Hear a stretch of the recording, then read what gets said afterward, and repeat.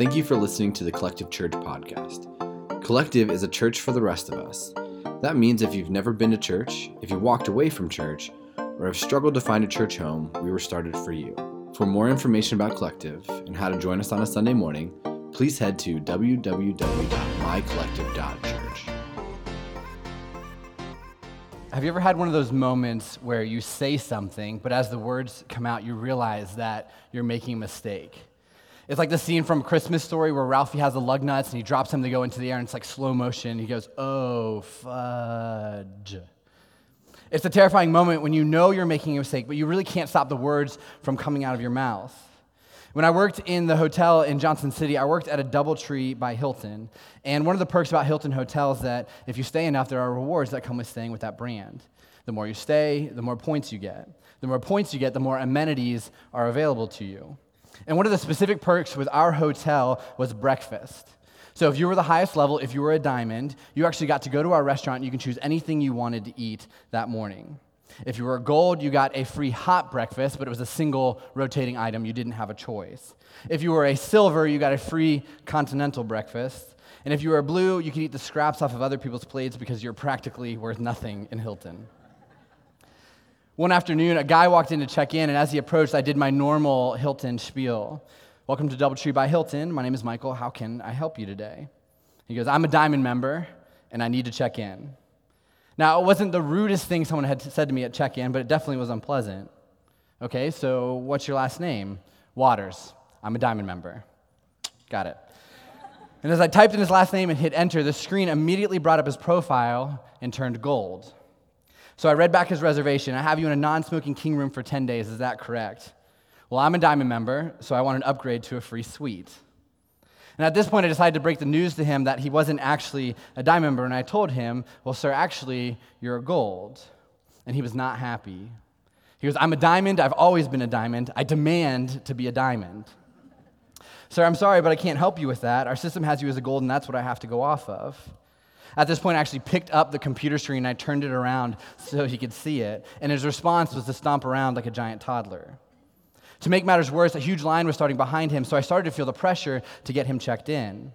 So I handed him his keys and his breakfast vouchers and told him how he could go find his room, but he wasn't listening.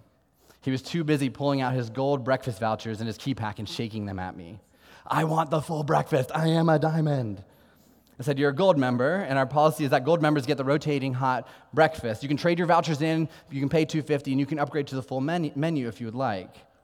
And at this point, our voices were getting louder, and we were in a full-on confrontation. Now, for those of you that know me, I'm not a very patient person. And I had shown him all the patience that I was actually capable of showing, and he started yelling, "I demand a full breakfast. This isn't how you treat diamond members." He wouldn't stop, and I couldn't stop either. "Actually, you're a gold." Which, of course, he didn't appreciate that. He actually snatched the keys out of my hand and stormed off toward the elevators. Looking up at the next guest in line, I apologized for his wait, and I did my Hilton spiel. "Welcome to the DoubleTree by Hilton. My name is Michael. How can I help you today?" And he introduced himself and said, "I'm here for 2 nights, and I'm actually a diamond member." We both chuckled, but Mr. Waters, who was at the elevator, heard it and did not find it amusing. He came storming back to the front desk. He pushed the guest aside and put a finger in my face and said, "I am a diamond, and I will get my full breakfast." To which I responded, "You'll get what you get." But in real time, it felt like I said it in slow motion. It was, "You'll get what you get." And as the words came out of my mouth, I knew I was making a mistake. I knew I was saying the wrong thing. And it wasn't that I was a bad employee. In fact, I had just won Employee of the Month. But I knew in this moment, as I was saying those words, I knew that I had messed up. Like, even if this guy was being a jerk, I was a manager at this hotel. And Hiltons have a 100% satisfaction guarantee, and I was practically begging the guy to complain to get 10 nights for free. But I couldn't help myself. "You'll get what you get." Mr. Waters just stared at me, and I began to wonder how I would find a new job. So today we're closing out our Unqualified series, a series about how God uses broken people to do big things. Big things in the kingdom of God, big things in the lives of other people, big things in our own lives. And when we first started this series, I told you that my goal was to convince you of 2 things. The first is that we are broken. And the second is that God wants to do something big in your life. And so over the last few weeks, we've focused on one person in the Bible that God has used to change the world. We talked about Paul and how his past sins didn't stop God from using him to bring the gospel, the good news that Jesus died and resurrected from the dead, that his past sin didn't stop him from bringing that to the Gentile people. We talked about Moses and how his stutter didn't stop God from moving through his limitations and freeing the Israelite people from slavery when he confronted the Pharaoh. We talked about Esther and how she was put in a situation because of other people's brokenness and other people's sin, but God still used her to save the Israelites because she was there and she was in the right place at the right time. And last week, we talked about Thomas and how he had doubts, but God didn't shun him or push him out because of those doubts. Instead, Jesus offered him proof that he did resurrect from the dead. And we learned that Thomas later went on to be there when the first church service ever happened, and thousands of people heard the gospel, heard the good news, and were baptized. And eventually, we know that Thomas went on to bring that good news and Christianity over to India. And those are just some of the unqualified people that God used. And we said this in the beginning. We could spend a whole year picking each person and just going from person to person to person, Old Testament, New Testament, it doesn't matter. And we could spend a whole year learning about how God uses unqualified people. But instead of doing that, we're actually going to close out our series today, and we're going to be talking about one of the most influential people of all time. And we're going to be talking about Peter.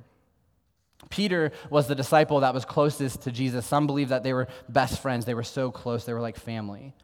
And Peter was a fisherman, and the first time he met Jesus, he and his brother were struggling to catch any fish. And so Jesus from the shore told him, cast your net on the other side of the boat. And even though Peter was skeptical because he was a fisherman, they didn't know the guy on the shore, he did it. And he pulled in so many fish that his boat was overflowing. And from that moment on, he dedicated his life to following Jesus. Peter watched Jesus heal the blind and the lame. Peter watched Jesus bring Lazarus back from the dead. Peter even walked on water. But Peter wasn't perfect. In fact, Peter's brokenness wasn't just a part of his past. It showed up in a major way when he was in the middle of following Jesus because he was unqualified. So we're going to pick up Peter's story right before Jesus is arrested and crucified. So the night before Jesus was arrested, he's sitting down with his 12 disciples, and they're enjoying a Passover meal together. They're celebrating the time that God spared the Jewish people. And while they're sitting there, his disciples actually begin to argue about which one of these 12 is the greatest. And so Jesus does what Jesus does, and he interrupts and he begins to teach, and he tells the disciples what being great means. He teaches them that the one who serves is truly the greatest. And in the middle of teaching that, he actually stops and turns toward Peter.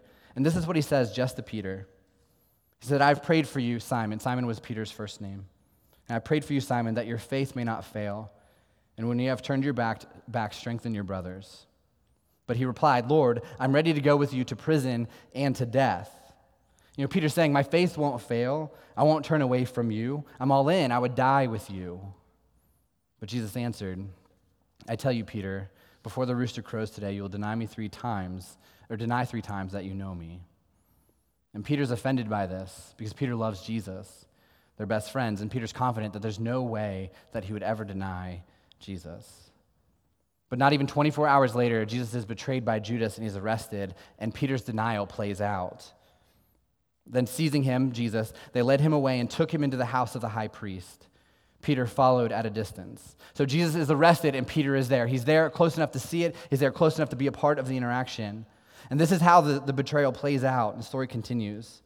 And when some there had kindled a fire in the middle of the courtyard and had sat down together, Peter sat down with them.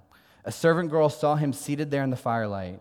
She looked closely at him and said, this man was with him, but he denied it. Woman, I don't know him, he said. So that's denial number 1. And Peter's afraid that if he's found out that he's a follower of Jesus, that he too will be arrested, that he too will get the crucifixion that waits Jesus on the other end. And he knows that he could possibly die. And so in this moment when the girl asks, I saw you with him, he does what he thinks is best and he protects himself. And he denies. But that still isn't 3. There's 2 more. A little later, someone else saw him and said, you also are one of them. Man, I'm not, Peter replied. About an hour later, another asserted, certainly this fellow was with him, for he is a Galilean. And Peter replied, man, I don't know what you are talking about. And just as he was speaking, the rooster crowed. So it's not even an hour later, the third denial happens. And you know that as Peter is denying Jesus for a third time and that rooster crows, that he feels like it's in slow motion. You know that as he says those words out loud and he denies Jesus for a third time, he's watching those words come out, wishing that he could pull them back in, knowing full well that he messed up, knowing that he turned his back on Jesus, that he denied his best friend, that he denied his Savior, the man who gave him hope, the man who gave him purpose, the man who gave him value. The story continues. The Lord turned and looked straight at Peter, and then Peter remembered the word the Lord had spoken to him, before the rooster crows today, you will disown me 3 times. And he went outside and he wept bitterly. It wasn't really until Peter sees Jesus and he makes eye contact that he realizes the gravity of his denial. He was immediately reminded of him promising Jesus that he wouldn't leave him. He flashes back to that moment just a few hours earlier when he's sitting in front of the other disciples saying, no, I won't leave you. I won't turn my back on you. I promise I would die with you. When he realizes this, Peter is overcome by guilt and shame, so he walks away and he weeps. Now, Peter wasn't a bad disciple, and Peter definitely wasn't perfect, but we know that Peter loved Jesus.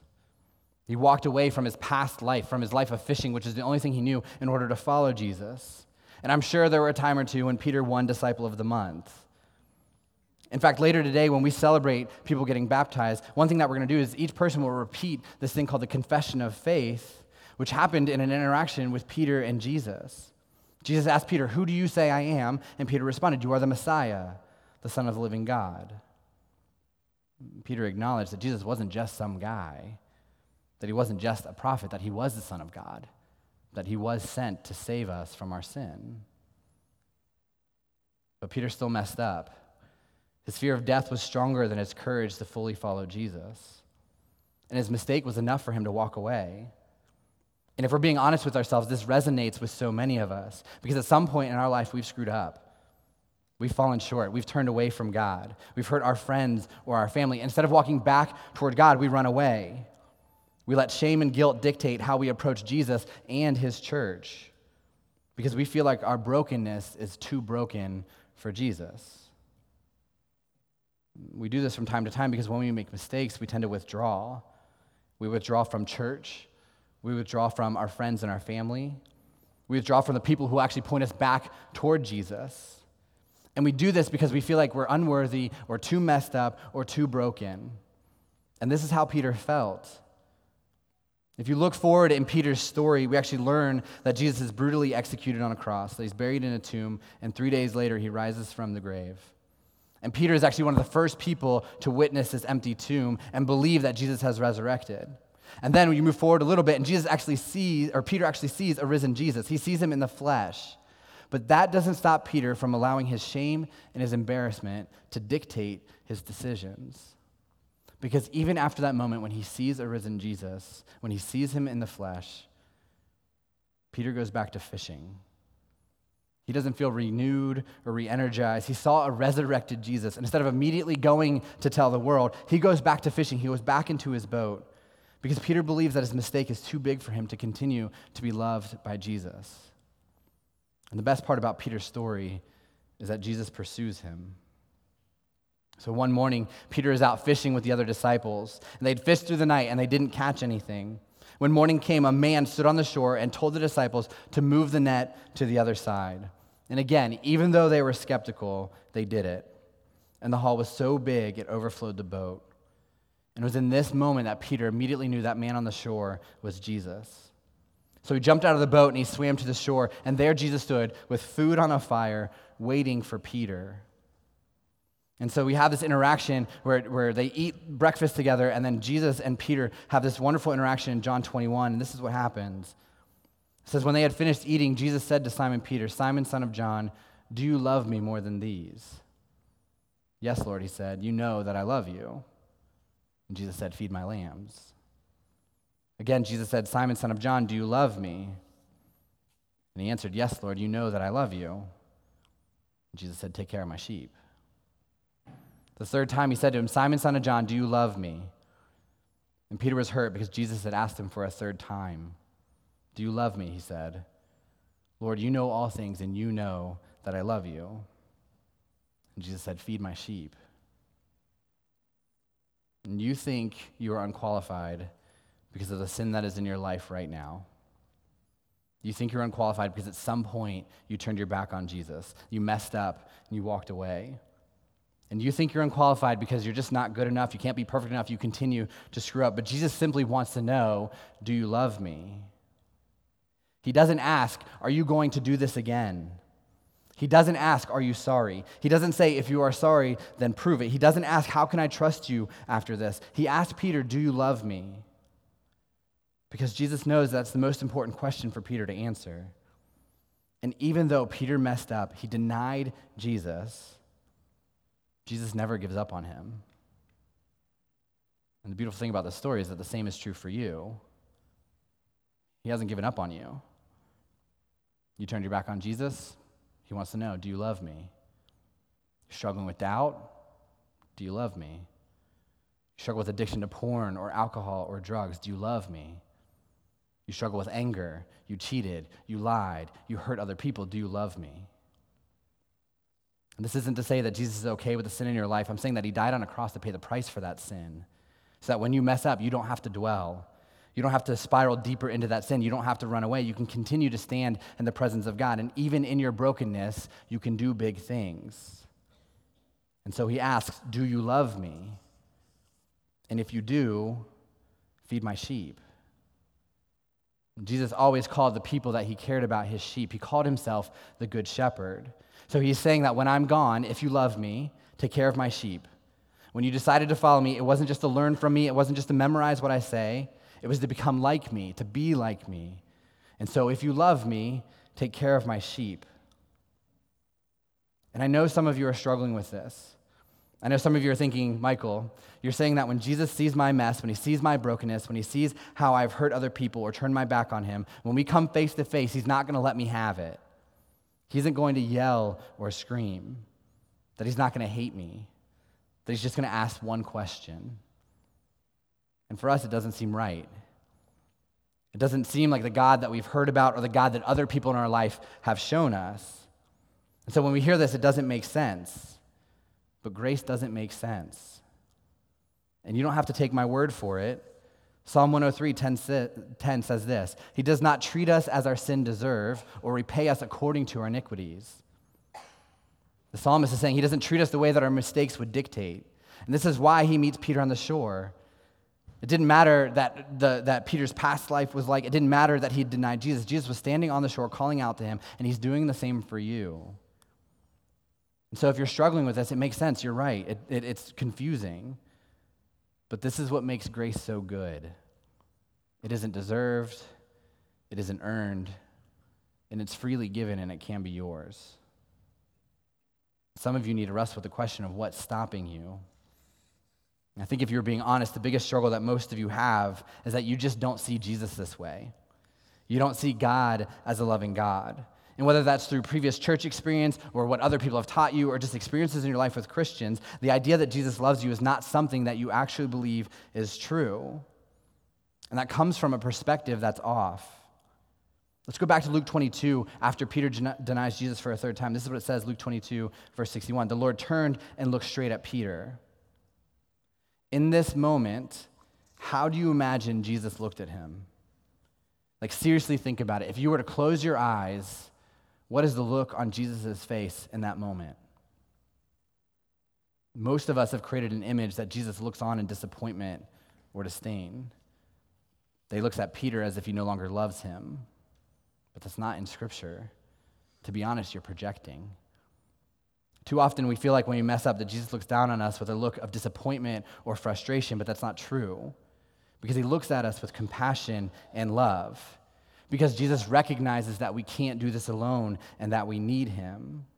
So what if in this story, when we think about Jesus and how he's looking down on Peter, what if Jesus looks at him saying, I love you? What if Jesus' look was trying to give Peter the confidence that that was why Jesus had to die? What if Jesus' look was, don't worry, I've got you covered? Because God wants to do big things in your life. God wants to do big things in your marriage. God wants to do big things in your family. God wants to do big things in your neighborhood. And you can't let your mistakes get in the way of that. You are broken. You have messed up. You're currently messed up. You will mess up. God still wants to do something in your life and in the lives of those around you. But we struggle. And there's a lot of us, including myself, that when we look at our lives and our mistakes, our past choices, our past activities, or what's been done to us, and we come to a church like Collective or some other church, and we hear someone like me standing up here saying, God loves you, he doesn't hate you, that he has a plan for your life, and he wants us to make a difference in the world, our first response is outwardly, it's that Christian response. On the outside, we nod our head. We might think, amen, praise the Lord, preach it. But on the inside, there's a different message that we hear, and it goes like this. Maybe that's true for some people. Maybe for me a long time ago, but not anymore. Based on what I've done or what I can't stop doing now, it's too late for me. I've made too many mistakes. God can't use someone like me. And here's the problem with that thinking. That thinking means that you are the main character in your own life. And each one of these stories in this series, and each one of the stories of every unqualified person in the Bible teaches us that they are not the main person in that story, that God is. And if God is the main character, and your story really isn't about you, and you aren't the star of your story, but God is, what if God is telling you what to do because he wants you to see how good he is, not show you how bad you are? He's saying, watch this, I'm going to make impossible things in your life happen. Do you trust me? So when you're facing something and you're thinking, there's no way that I'm qualified to do this, that God can't use me, that I can't do that, when you get to that point, to be honest, you're ready. When you realize that you can't do it on your own, then you're going to find out how good Jesus is. Because your past doesn't disqualify your future. It can, if you allow it to, but that's your choice. That's not God's choice. Because God's grace is bigger than your sin or anybody else's sin who has done something to hurt you. And you might be thinking, you don't know what I've done. Well, to be honest, you don't know how big God's grace is. And you might say, you don't know what I still can't stop doing, but you don't know how unrelenting God's grace can be. Nothing that happens in your life has the ability to disqualify you from being used by God moving forward. What happened to you, was that God's will for your life? Probably not. But God can use you, and he can even use that.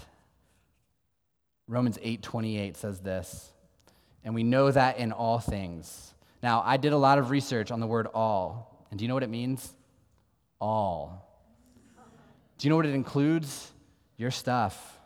You might think, but what about all? In all things. What she did to me, all things. What I did to her, all things. The biggest regret in my life, all things. This is in the category of all things. And we know that in all things, God works for the good of those who love him. I'm not saying that the pain you've experienced or the brokenness that you've experienced, I'm not saying that it was good. I'm saying that he can use them for good if you trust him.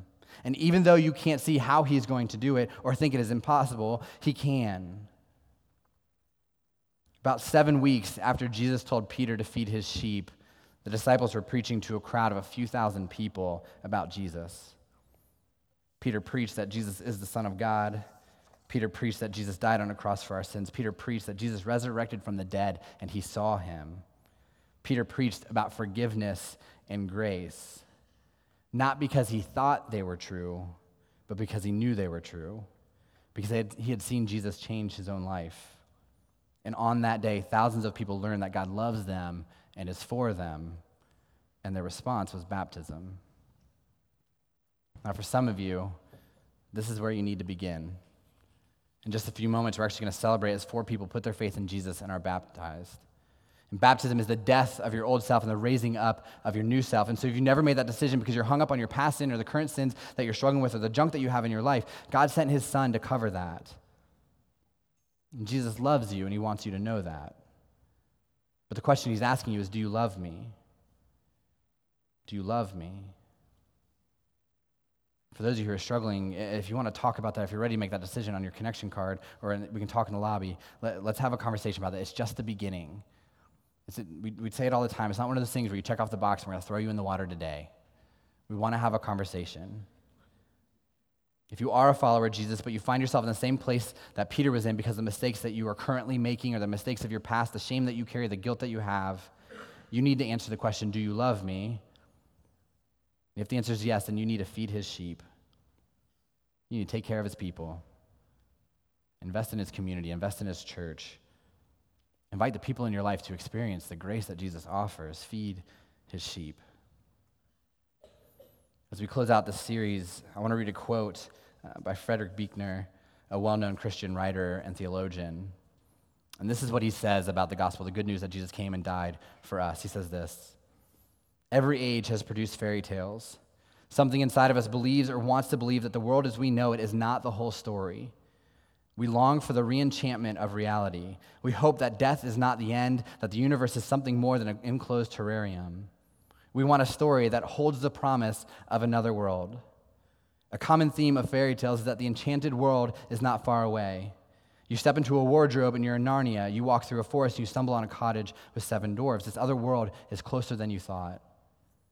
Furthermore, fairy tales are not just stories about the transformation of the world around us. They are usually about the transformation of the central characters. Frogs become princes, ugly ducklings become swans, wooden marionettes become real boys. And these are all features that the gospel has in common with fairy tales, but there's one great difference. The gospel is true. And I know it seems too good to be true, that Jesus loves you, that he wants to do something big in your life and the lives of those people around you, but this isn't a fairy tale. This is real life. And Peter would vouch for that. And he did later when he was crucified upside down because he refused to deny the fact that he saw the resurrection and saw Jesus and saw what Jesus could do in his life. And so the reality is we're broken, but God wants us to do big things in our own life, in the lives of the people around us, and in the kingdom of God. Let's pray. God, thank you so much that you didn't choose perfect people. God, that you chose people like Paul and Esther and Peter, people that had major character flaws, major issues, people that turned their back on you, people that had and just incredible amounts of sin in their life. God, you still chose them to further your kingdom and to show other people what grace looks like and what the gospel looks like. God, I pray as we close out this series that we recognize that we are broken and we are messed up. There's sin in our life, and a lot of us are struggling with that right now. But God, that you still want us to be in a relationship with you. You still want us to do big things. So God, I pray that we're not afraid. God, I pray that we don't hold on to that shame and guilt, but instead we give it to you and allow you to lead us in our own lives and lead us forward. God, thank you that we're unqualified, that we don't have to be perfect, that we don't have to get it right all the time, that you still love us and care for us and want us to spend eternity with you. God, we love you and pray these things in your name. Amen.